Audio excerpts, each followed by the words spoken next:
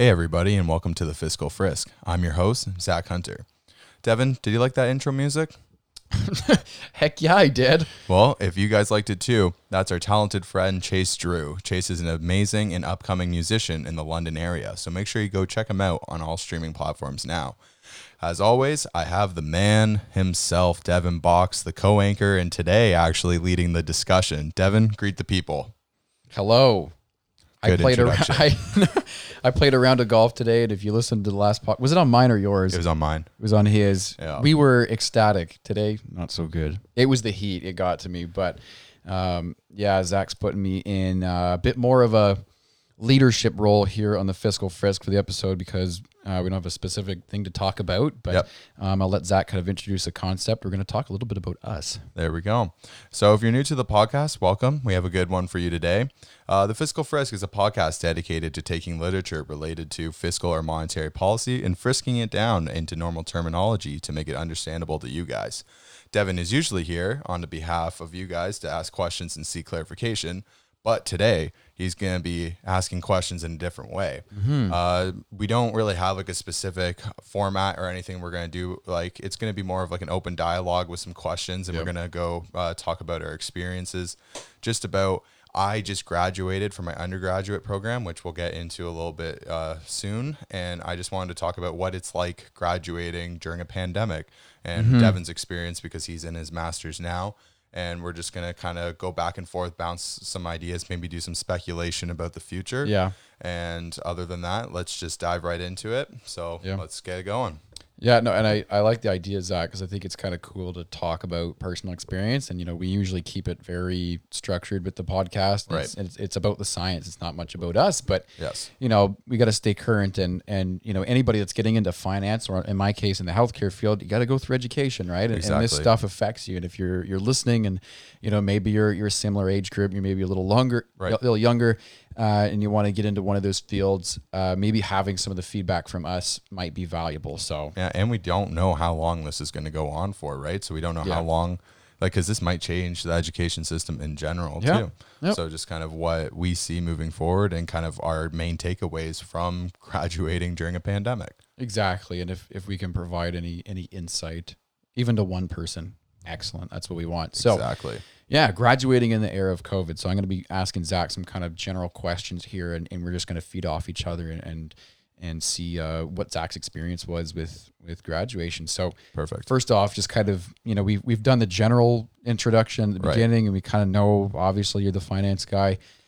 Just tell people what you did for school and what kind of you were expecting with regards to graduation and what might happen after graduation, if COVID weren't a thing. Like, what was your kind of plan, right? All right. Sounds good. So I'm, again, from London, Ontario. I've always been from here. So for my post-secondary education, I went to the University of Western Ontario, so UWO. I was on the affiliate college. I was at King's University College.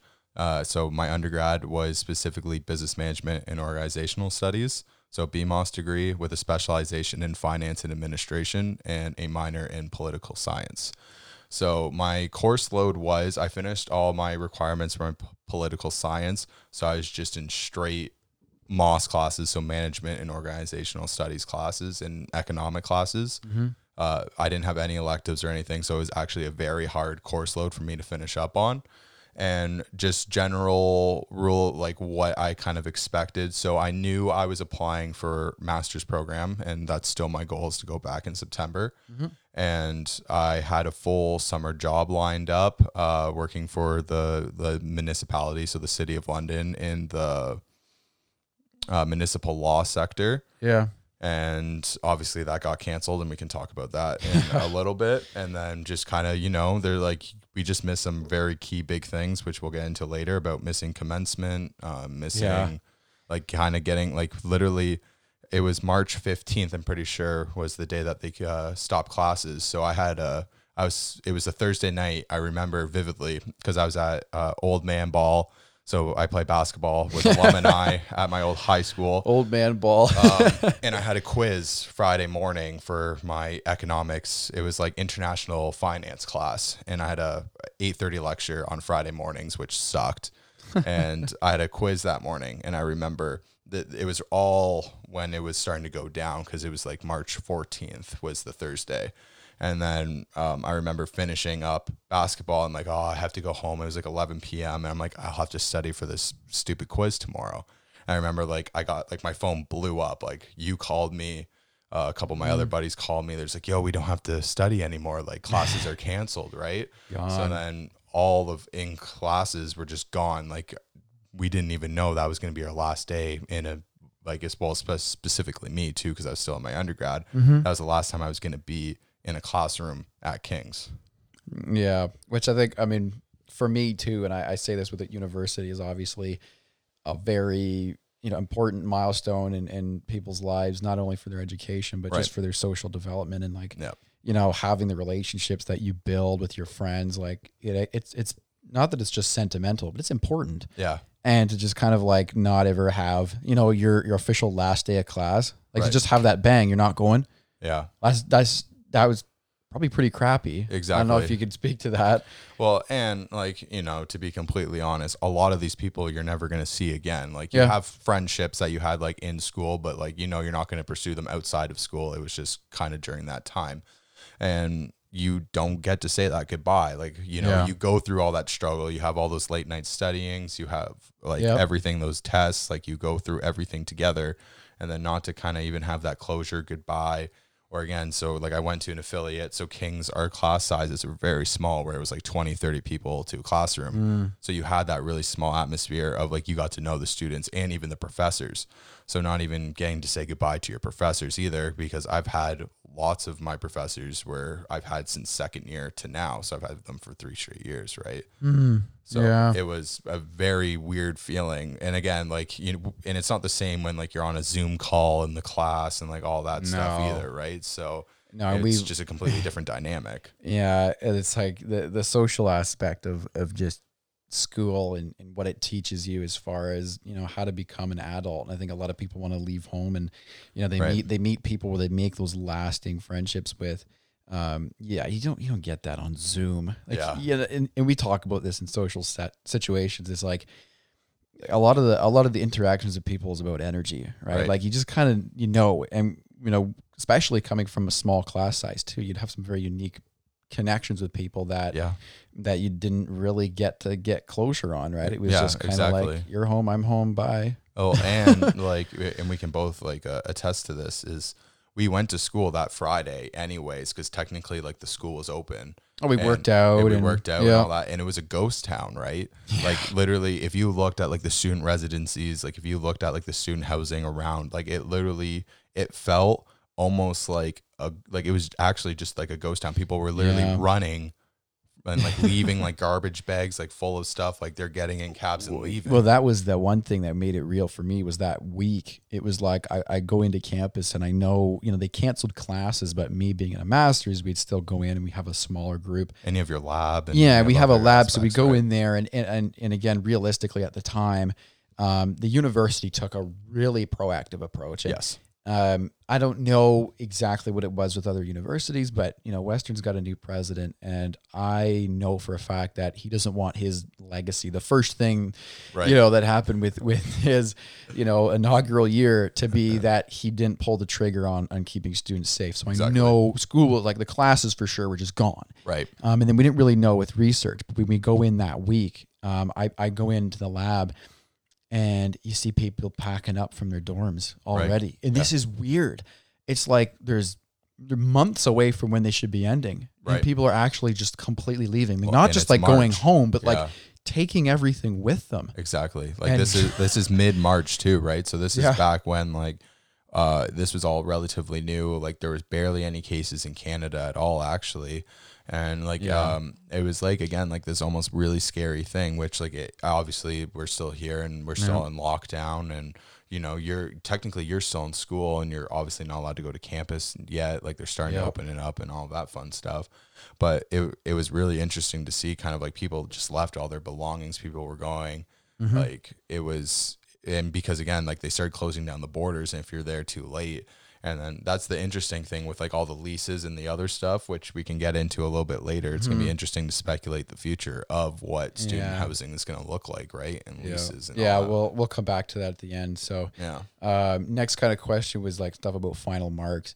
Now I heard there was kind of like a choice given to some of the students about like how the final marks would be addressed. Yes. What was that like? And what did you end up choosing, or if that's even true? So it was really annoying the way I need to phrase this right. I can't really.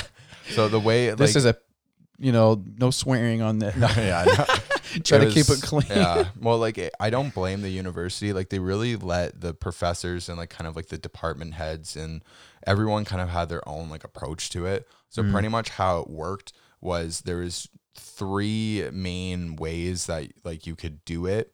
And that was either some professors, if you had more. This was given to the professors. So they would say there's 3 choices that they had to then disseminate to the students. Well, and even more than like, because I know like one of my classes, my professor gave us like 5 options. Oh, wow. So like I'll just go into it a little bit. Okay. From what I heard is like it was kind of like a department by department. And then professors, like they talked to their department heads. They talked to like what was going on. And then like they made a decision based off that.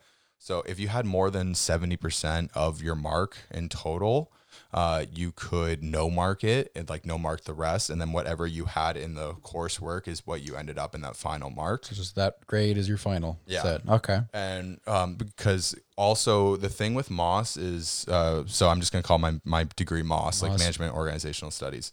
A lot of people go for designations right after. So like a lot of people do their chartered accountant, so your CPA, your HR designation, that type of stuff. So the university had to clear pretty much everything with those designations because you want to make sure that you're good to write those designations right when you graduate. Because they've got requirements. Exactly. Okay. So I was taking a fraud examination class, which is what you need for CPA. And we only had 60% of our mark. So then we had to write like a 10% reflection just to hit the 70% threshold because she didn't want to have a final exam. And then take that as a final. Just take that as the final, right? And like it had to be recognized by CPA.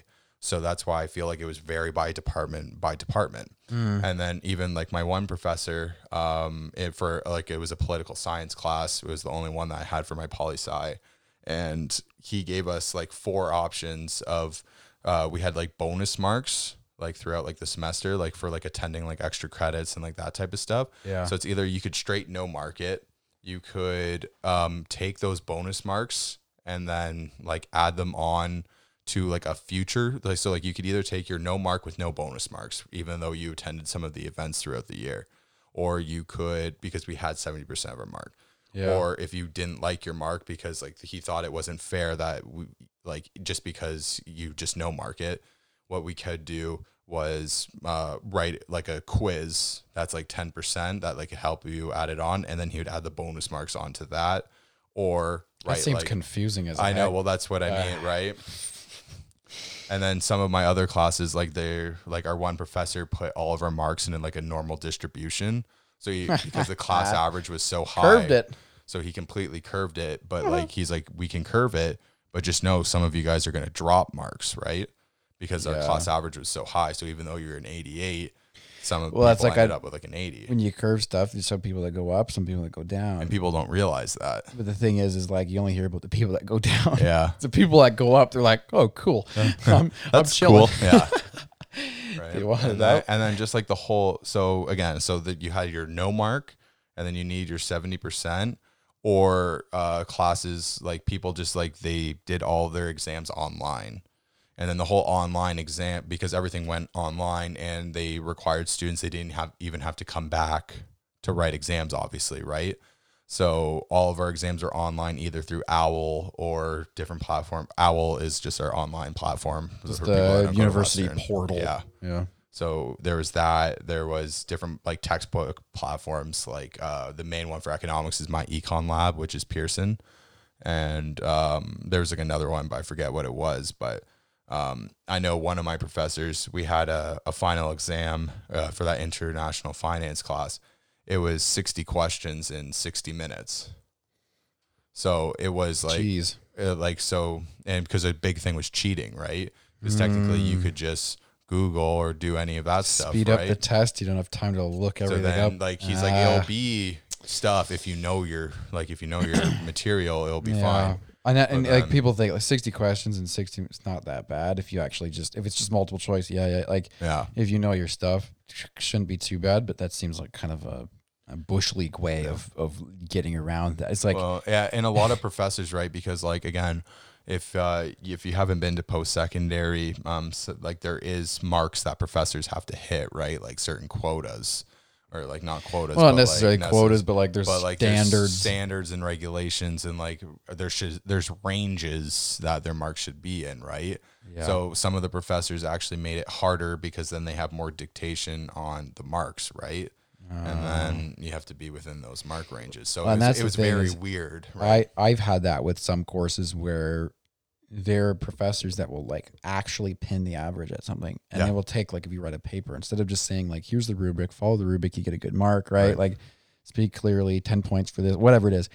You do that to a T and you'd still end up with a crap mark because they didn't actually mark them based on whether you did what you were asked to do. They marked them based on how well they liked them, put them in a line, and then had a bell curve for that. Because you need to hit like those marks. And then the prof said, oh, and typically people do much better on the second paper. It's a writing course, so you get like 30% each paper. Exactly. And typically people do better on the second one. I'm like, dude, we could all do way worse. But if you're going to make the average higher, you're going to make the average higher. Yeah, like you are the one that dictates that.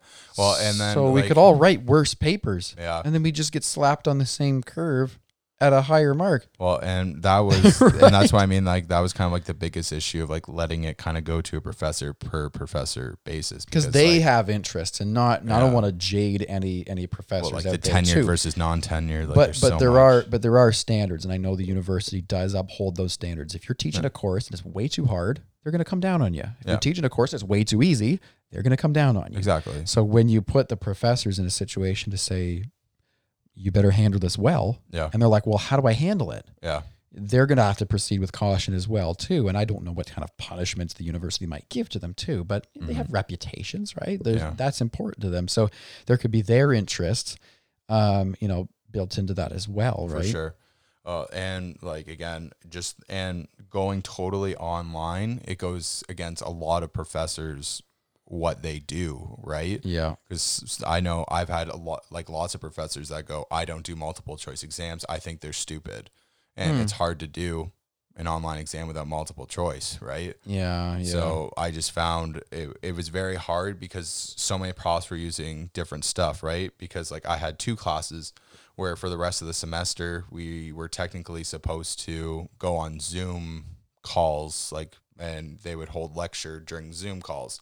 I had 2 classes that no marked, so then I just randomly didn't have those 2 classes. And then I had a 3rd class where she would just upload the lecture notes, and then that's all that we had, right? So it was kind of weird going from because generally you just have your in-class lectures, they upload the slides, or they don't upload slides and you just take notes, and then that's it. Yeah. And then so to go from that to all these different platforms, it must have been really hard for especially students that again, different learning styles, there's all that different stuff, right? Even just the straight online, being at home, crappy internet, there's just so many different variables into it, right? Yeah, I know, even with just the physical structure of the buildings for people that might be in a wheelchair, right, the education, accessibility is really important, yeah. Right? And as a professor, when you got that thrown in your lap, you got to worry about making sure that people can learn, right? Yeah. Everyone can learn. And even if you get the majority of them, there might be people left out, and you have to be aware of that, right? Because no one was expecting what that would look like, right? Well, and your services and everything are cut too. Like you said, accessibility, career counseling, all that stuff was completely essentially cut off too. So people who were accessing services, or even I know one of our one of our friends, Paige, she had for certain accommodations and everything, you can't, it's hard to get that between in class to online, because say you need longer to write exams, it's hard to come up with multiple exams and make it so that certain students can make it longer than others. Well, normally you'd just be okay, here's your alternative date, we'll book a room for you, I'll have somebody proctor it, whatever it is, you just write your exam. Exactly. And then also just like another layer of it is we're all graduating too, like in all these classes. So people have all their different agendas, right? Because like sometimes class, like where you are ranked in your class matters. Like when you're applying for masters or other situations, right? And then I think this is a good way to lead on to the next question. Yeah, it's kind of like I wanted to know, how that, you said at the beginning you were obviously heading toward, something in graduate school. Right. Has the final mark fiasco or just the COVID fiasco kind of in general, to your knowledge, does that really affect it a whole lot? And then the last thing I wanted to talk about, just for the last point before we move on, because I forgot to say it, the third one was a pass-fail system. So I heard about that. Yeah, then all on your transcript would just be a straight P or an F. Like there was so it would not be a mark. It's just a P or an F. And so the issue is say you did really crappy in a class, so say like 52, 55, whatever, and you did like a straight P-F. If you applied for graduate school, that mark doesn't count because it's not a mark. Because how do you quantify a pass fail? So that was the biggest issue. I think the graduate schools would be on board with that too. Like if you were a graduate program and like you were looking at like all the professors at the undergraduate level struggling to like get the students, out the door. Yeah. It's like, I don't know whether, and that's probably a very uneducated opinion. I don't know what the word, the system's like, but it seems like, I don't know. Being like, that doesn't count. It just seems a little stiff. And university to university is different, right? Because not all universities allow to pass fail. Yeah. So if you were Western undergrad, and like obviously it's a little bit easier if it's a Western to Western, because I'm applying for a Western master's. So it's very easy for it to be like because it's easier to see the story there, right? But like if you're Western and say you're applying for a Mac graduate program, like a pass fail is not like, what's that equivalent to? What does that mean, right? Yeah, unless there was some sort of like exact standard that all the universities kind of followed, then you'd have to come up with your own standard and then basically defend your standard, right? Well, and then so say you're in a really important class, like in healthcare, like in health science or kinesiology. I don't know if there's like a one class that's like really important, but I know in business, like for our undergrads, there's like one class, business 2257. It's a really important class. Say if you want to go to Ivy to get your HBA or MBA or graduate school in like business and everything. Say if you did like a pass fail for that without knowing that would falter or like hinder like your future post-secondary plans 2 years down the line, or you're graduated and say you go apply for your MBA 5 years later and they're just like, oh, mark that. Like that literally just means like you didn't even take the class then, right?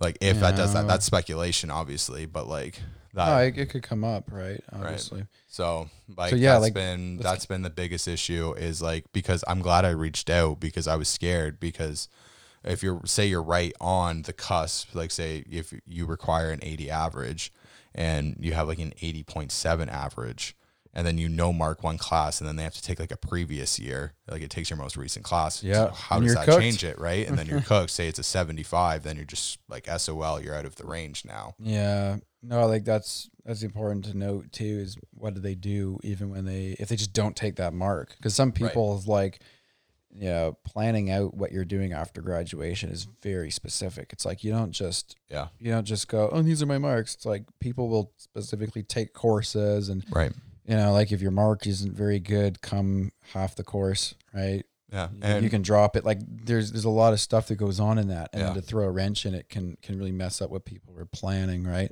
And just like the whole like, what does it mean? Like I know some like personal buddies that they got like a 75 and they did a pass fail, like because they don't intend on going into graduate school or anything else, and they still use the pass fail. It just didn't matter to them. Yeah, so they're just like, oh, I'll just take the pass. But what does that mean? Say like if you go apply for a job, because lots of jobs apply, like you require your transcript. Yeah, and just like, oh, that's weird. Why? Like if you want to be an accountant and in your accounting course you took a pass fail, does that mean you got a 51, or like what does that mean? Yeah, right? you don't know. Yeah, and that's true. And like a lot of the grad programs, some grad programs are pretty competitive. Yeah, for sure. And med school is really competitive. It's like, a percent matters. And then just to have It's somebody all that's the a pass difference. fail, it's like, well, it could be anything. Yeah. Well, and Right. like what happens if you test really well? Like say like you haven't been doing well coursework all the time. Like you said, like competitiveness of like programs, right?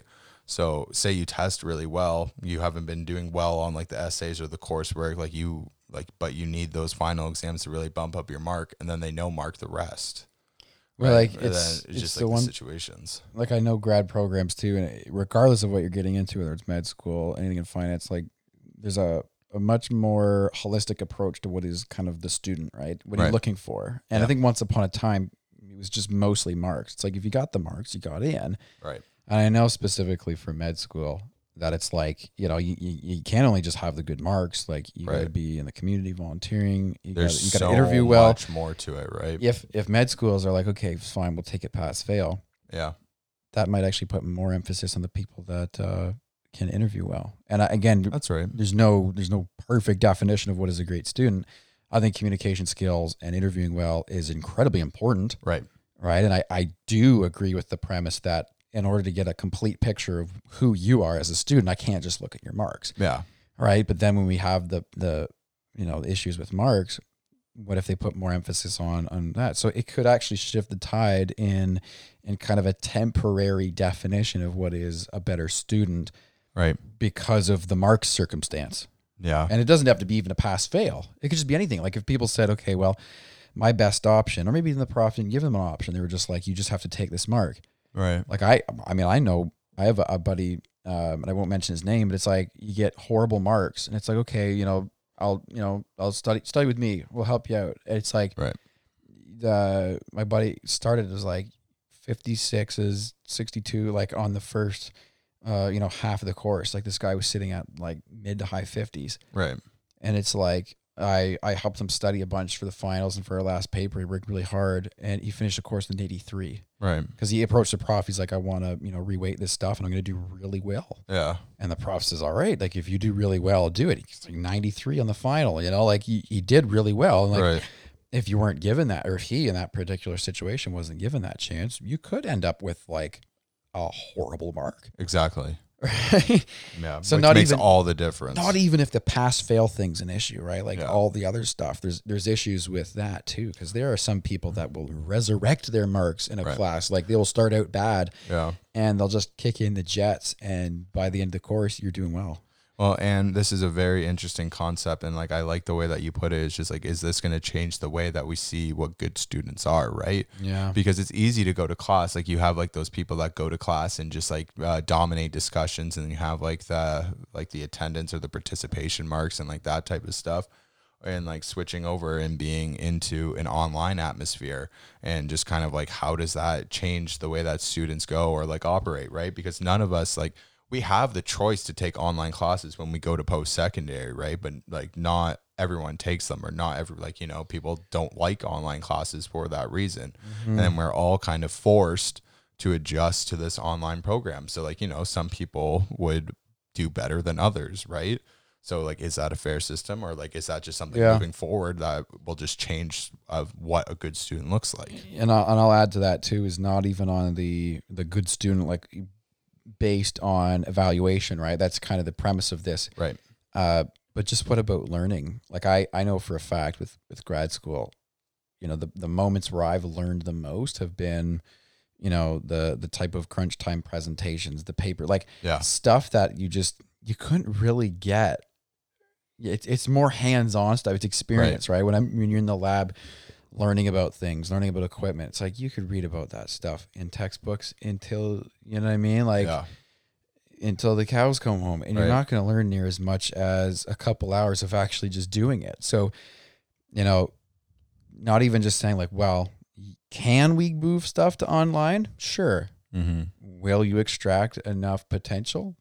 Maybe not. And there are some things that you could throw online and you'd learn the exact same. Like you really wouldn't notice a darn difference. Like wake up, do your lectures, and you're fine. But there are a lot of real life skills that I know personally I've learned in graduate school that I wouldn't get that if I was online. Right. Not a chance at all. Right.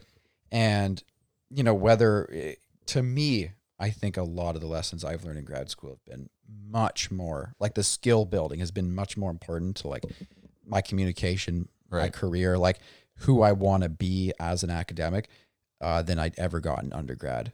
And that's concerning, especially for a lot of the hands-on kind of disciplines. Like if you're going into PT, just physiotherapy, occupational therapy, you know, I know my buddy Dylan's in dentistry. Like he was hoping to get, more clinical experience this year. Well, exactly, right. That a lot of those like hands-on, and I wouldn't ever bash, stuff you learn in a textbook. There are a lot of people that are incredibly book smart, and like those skills translate to real life. But when we talk about accessibility, some people just learn better from being in situations. Yep. And I feel like in many ways I'm one of those people, and having that online would absolutely suck. And I'm glad I got all my course requirements from master's done, and now I'm just focusing on the research portion. Right. But I really do feel for some people who might not adjust as well, or might just will be spending the money, and at the end of the day are not going to get as quality of an education. Yeah. And that's not like, because it's the university's fault, because you just can't. And I think that's a really important point too, is just kind of like, what does this mean for education as a total? Like we've talked about this before, is we're a very educated society. We're a very educated country. Yeah. We're overeducated almost. People already talk about like, I've had lots of professors in first and second year, and they just go, your undergrad is pretty pointless. Like, what are you going to do with it? Right. Sort of thing. And there's always going to be like the naysayers and like that type of people. But like, I wonder what that actually does mean for people entering the job field now. Right. Like, and what that means. Like, what does education mean? What does an undergraduate mean? Well, and the one thing I would say for anyone too who's thinking about maybe doing grad school or med school or something is, the best thing I think that I got from, and am getting, I guess, currently, from doing a master's degree was doing something specific to me. Right. Right. And I kind of thought this, and we've had these conversations about what, our careers might look like, and some of our aspirations is, your career is not, I graduated with good marks, I'm the most qualified. It's like, man, there are a lot of people out there. Like even that, like if you're top your class, it's like, let's say it's a class of decent size, let's say 200 people, just for it's a round number. Right. It's like, okay, you're in the top 10% of the class. Yippee. Well, there's 20 of you.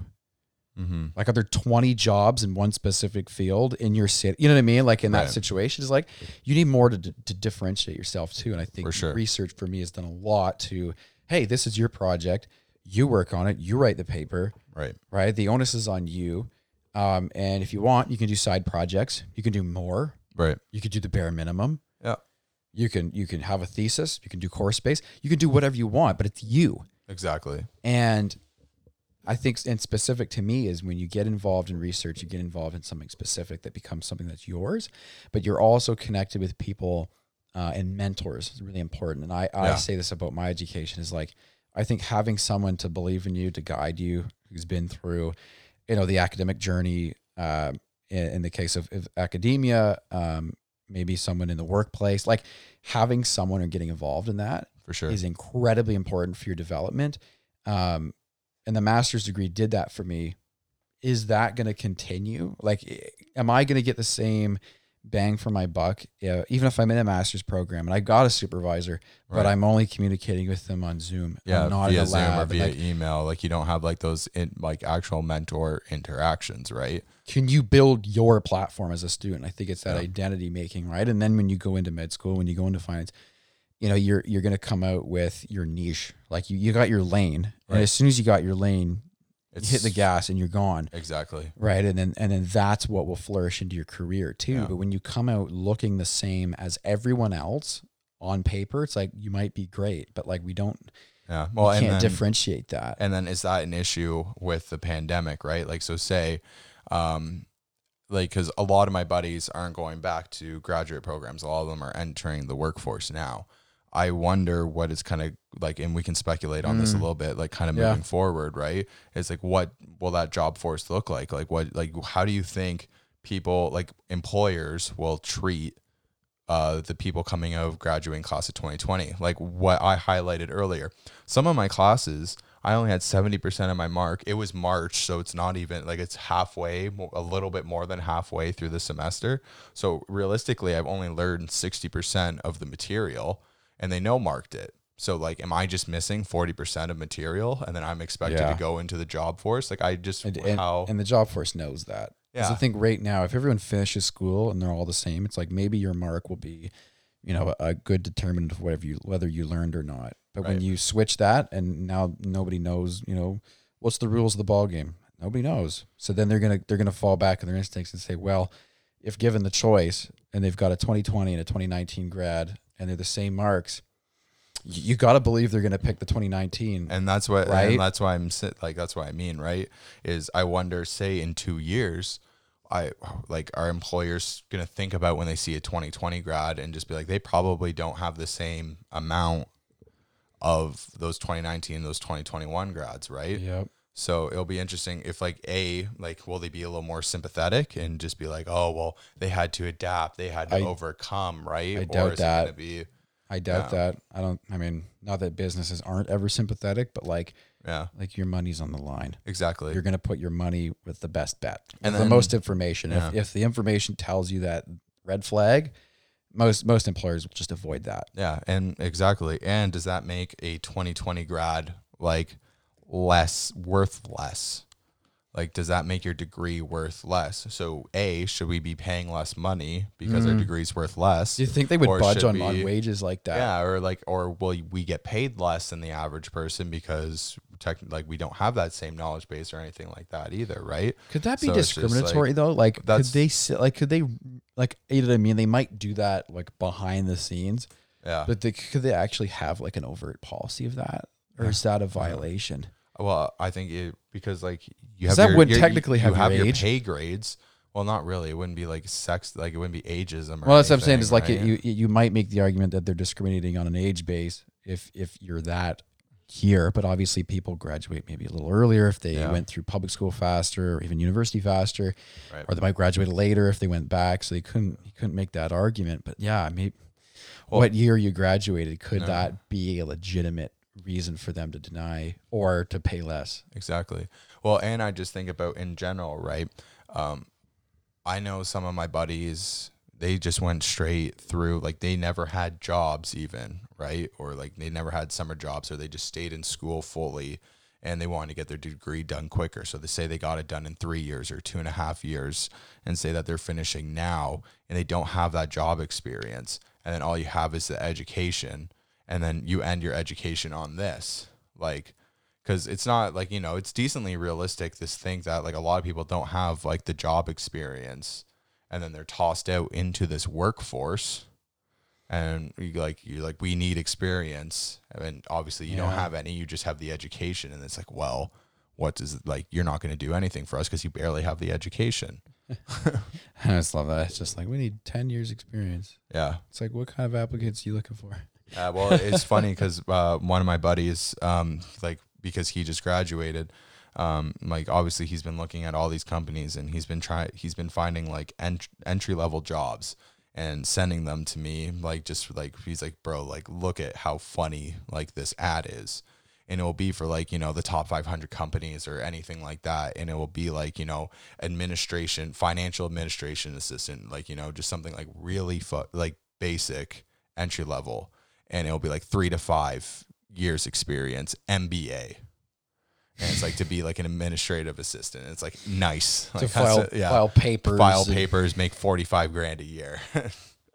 So it'll be interesting to see kind of what that looks like moving forward. Yeah. Now I want to kind of hit on some of the future speculation stuff, but I wanted to go back to one other point kind of about the graduation thing is ceremony stuff.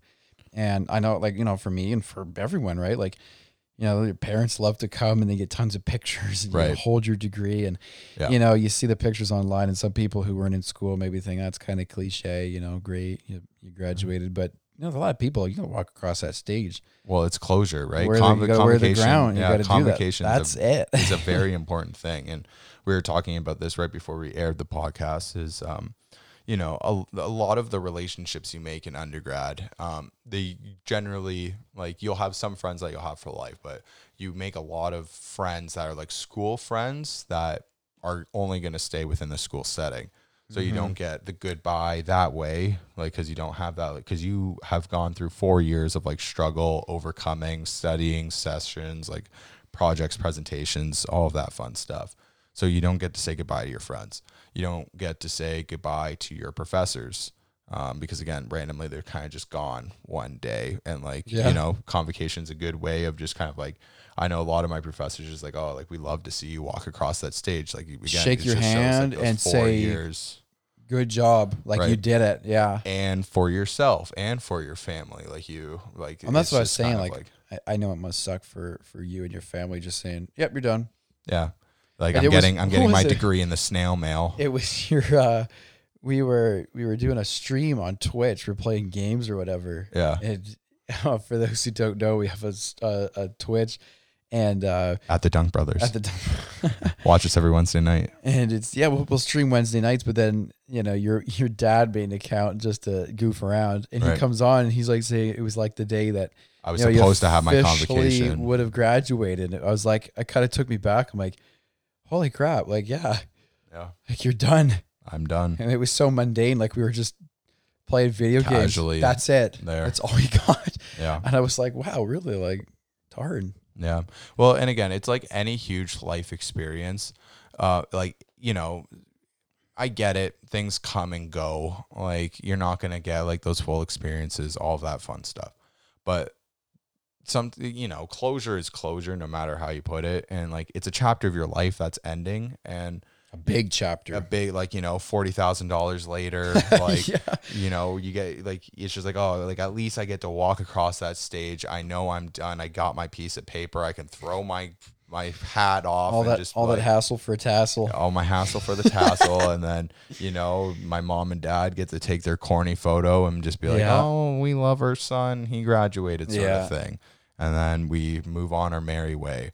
So it's also like you're getting stripped of something. Like, it's like you don't get that like closure. It's like it still doesn't feel like I'm done. Like, it still feels like I'm in undergrad. Like, it still feels like I should be doing more.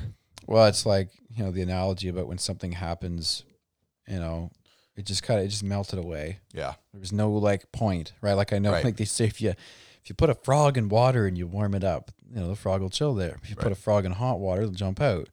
But it's like, sometimes you don't notice things until you've got, an outside perspective, or you need that inflection point, that point of change, whether it's an event, right? Things just melt away. Right. You're left with a bit of an eerie kind of feeling, right? Yeah, for sure. No, and I think I wanted to kind of hit on more stuff related to experiences too. So we'll kind of get into speculating about what this might look like. And we love to speculate. And I know I said to you and Spencer, I said, I feel really bad for the first years that might be coming in now. Yeah, we should really talk about this. And like I maybe give my kind of stories. Like, I lived at home during university. Thank God, saved a lot of money. Yeah. But I lived at the very other end of the city. Yeah. And I took the Dundas 2B, is this trashy little bus. Almost 2-hour bus ride. Well, 2 hours there back. Like I said, it's like an hour to get there. Yeah. And not the nicest bus ride either. You got to go through the right downtown. All through downtown. So 4 years of doing that, taking it back and forth. And the problem I always had with undergrad too, and not that I regret this because I ended up having good grades and I had really enjoyed it. I met some great people. Right. But for a lot of people, being connected with a group of people, I guess I don't know if it's a sad thing, but the one thing that like I kind of find is not very savory is like, I find sometimes university students tend to only hang out with the people that are kind of right there. Oh, for sure. Right, like when people get housemates, it's like they don't even have to be in the same program, and that's the only people they do stuff with. Right. It's like, well, me, like I had to plan things, and I had to go out, and I had to get rides if we were going downtown. Like I had to really strictly schedule that stuff. We couldn't just say, hey, let's order this food, or hey, let's walk here, because I'm just kind of out of the physical space. Yeah. Well, and specifically, so we're talking about O week, which is orientation week, and it's when like the first year students generally come in, and you do all like these activities, and you meet people, like say in programs, or like you have different sections, right? Like so you'll have like an off campus section where you're supposed to meet people who are also off campus that live in London. And a lot of like the connections and relationships that you make are usually done during O week, right? Like what I wanted to really highlight there was with my background is O week for me was a lot of fun because it was scheduled. Yeah. Because it was like, you're in this group, you're doing these activities, and it's that kick in the behind to say, you're doing this, you're meeting these people. Right. Where sometimes it can be easy to stay shelled up. And when you're physically maybe, in my case, removed from that, yeah, it can be kind of hard too. And not to mention that the stuff we did in O week is fun as heck. Yeah. Like that, most of the people, like the people wild. that I stayed with, throughout all of university, like I met them in O week. Yeah, for sure. Because they were Me like, too. these are people that live off campus that are in your program. You're like, cool. Like these people just get it, right? Yeah. You kind of battle through school together. Exactly. Because of your similarities, and they put you right in those groups with those people. Now the only thing binding people together is that they're all at home. Yeah. Exactly. Well, and none of them are in London even, right? Yeah. Like if say like you are 18, 17, whatever it is, you apply to go to Western for your undergrad. Like you could be in India, you could be in China, you could be wherever the hell you are. Yeah. And like you don't have that O week experience at all. So, and obviously, hopefully this doesn't last 4 years. And you'll have to come back to school and like all that. So say like your first year is completely online. And you're in that might second be year tough. now. Yeah. Frick, man. We've been then thinking you about the adjust transition too. But what about once it's done, air quote, what about the transition back? Right. Because like, again, you're on your own schedule, and then you have to go back into the classrooms, and you're back in a way more structured setting. Cause me and you are a creature of habit. Me and you love scheduled shit. We'll so like a lot of people, ourselves. so a lot of people don't have that structure. They'll go to bed at 4 a.m., wake up at 2 p.m. So having that structure back in their life of like having to wake up for an 8:30 lecture, having to do those like strict deadlines, all that stuff will be, and then again, like you said, you don't have those relationships either. Right. So like if you're all in first year, you're like, you're going to awkwardly like email people and just kind of be like, hey, I need notes, or hey, we should study. Right.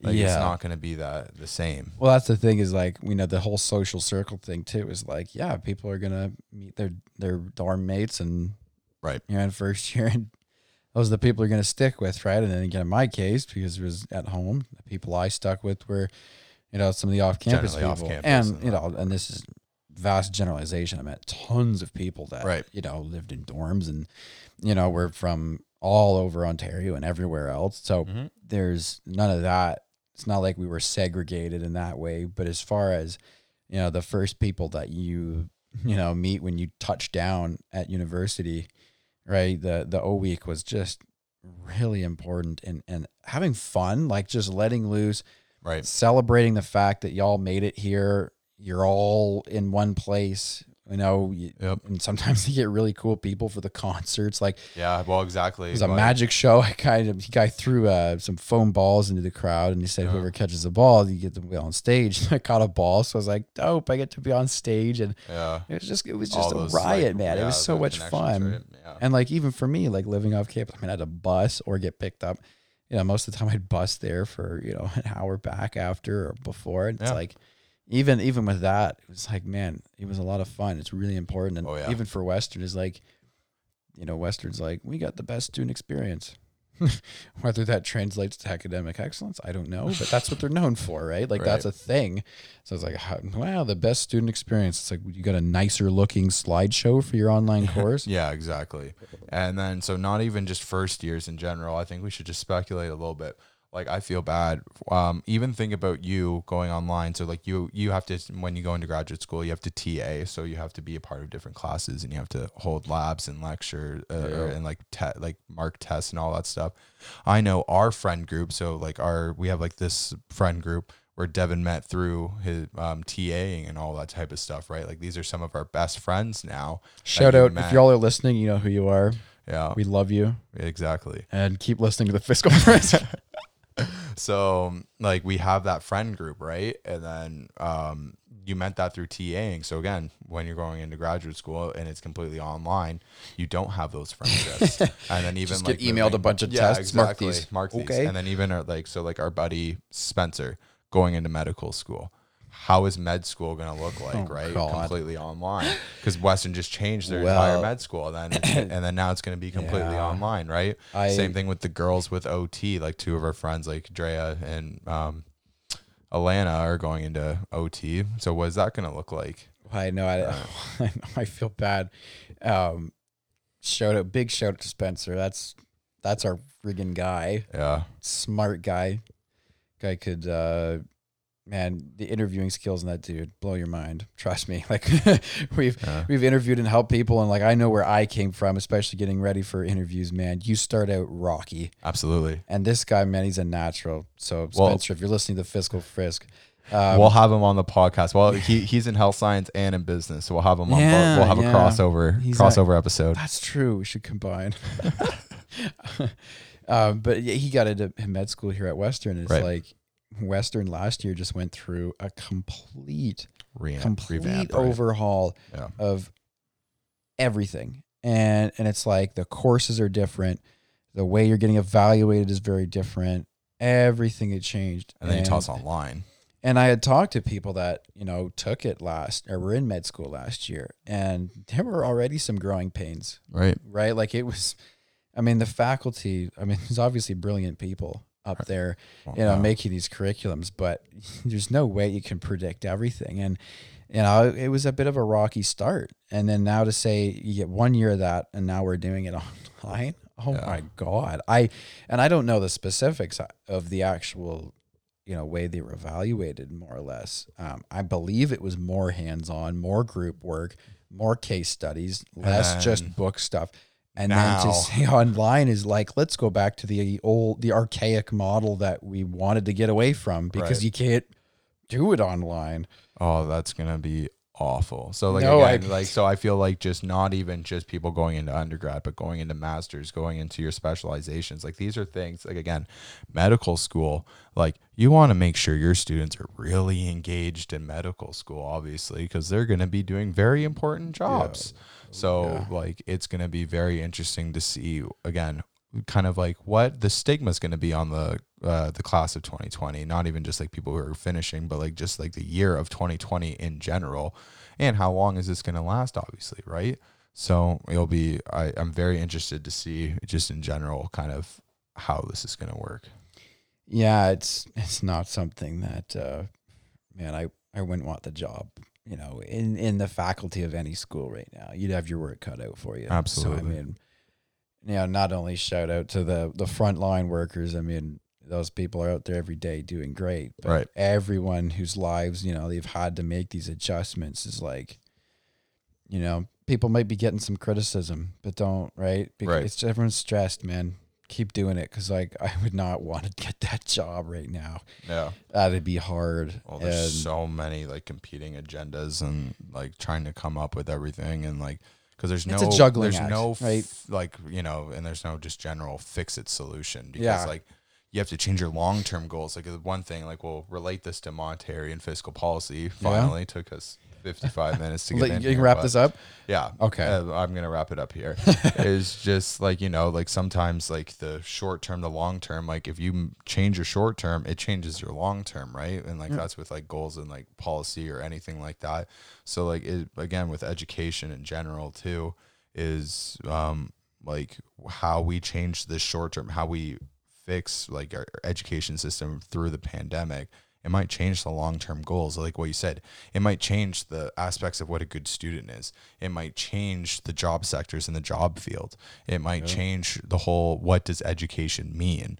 It might change, like there's so many aspects of it that might change. So just like things like moving forward is just kind of like, instead of like just like a general education, like I think it's forcing people to think about, like, is this something that you actually really want? Like, some people are just like, oh, I'm just going to go for the student experience and then I'll figure it out along the way.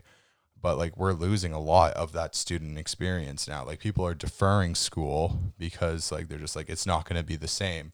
Like people are losing out on, say, like you're losing out on some very valuable research. Like you're not in the lab, like you're still doing like good like stuff, and like you can still do research and other stuff. But like there's certain things that you're missing out on. There's certain things I'm missing out on. I missed out on a summer internship. I missed out on convocation and getting that graduation. Like there's so many different moving parts to it. So I just think in general that we just, us as a society, is like we just have to kind of play this by ear and just take our time, and we'll figure it out along the way. Well, yeah, it's kind of a framework for understanding things. When you say like fiscal and monetary policy, like when we do, when we do our analysis here, and you're reading a paper and you're breaking something down, think of what that, how does that echo through time, right? And when we have events, when we analyze them, right, and this is why we hope, both here on the Fiscal Frisk and on the Health Science podcast, like we're teaching skills in a sense, and we hope you're getting that, and that the way we think about the papers and the way we kind of elaborate on that stuff is right. Now we're talking about real life, like this is us, like this is and just it's still dome. Applicable, right? This is a mindset that you should have with anything, especially fiscal and monetary policy, right? Right. So I just feel like this was a very important conversation to have. And like, again, if you are in undergrad, if you're thinking about going into school post-secondary, or like even in like the job force or anything, it's just kind of like the way that you view education, and kind of like if you say you are a hiring manager, how you're going to view the 2020 graduates and like that type of stuff. I hope that this just gives you another viewpoint to look at. Yeah. So I think that's a good place to end. We covered a lot. We thought this wasn't going to be a long podcast, podcast, and then it ended up being close to an hour. We get chatting. So thanks everyone to listening to the Fiscal Frisk. As always, I'm your host, Zach Hunter. So we covered a lot today. If you like Devin hosting the podcast, you should go check out his own podcast. I do host my own. I've got a bit of He's experience. not this big good of a natural. He has had some practice on his own. So if you want to hear me and Devin some more, but you want to hear more of Devin, you should go check out the Health Science podcast. It's a podcast dedicated to breaking down literature, but related to health science. And those also air Tuesday and Thursday. Signing off from both Devin and I. We'll see you later.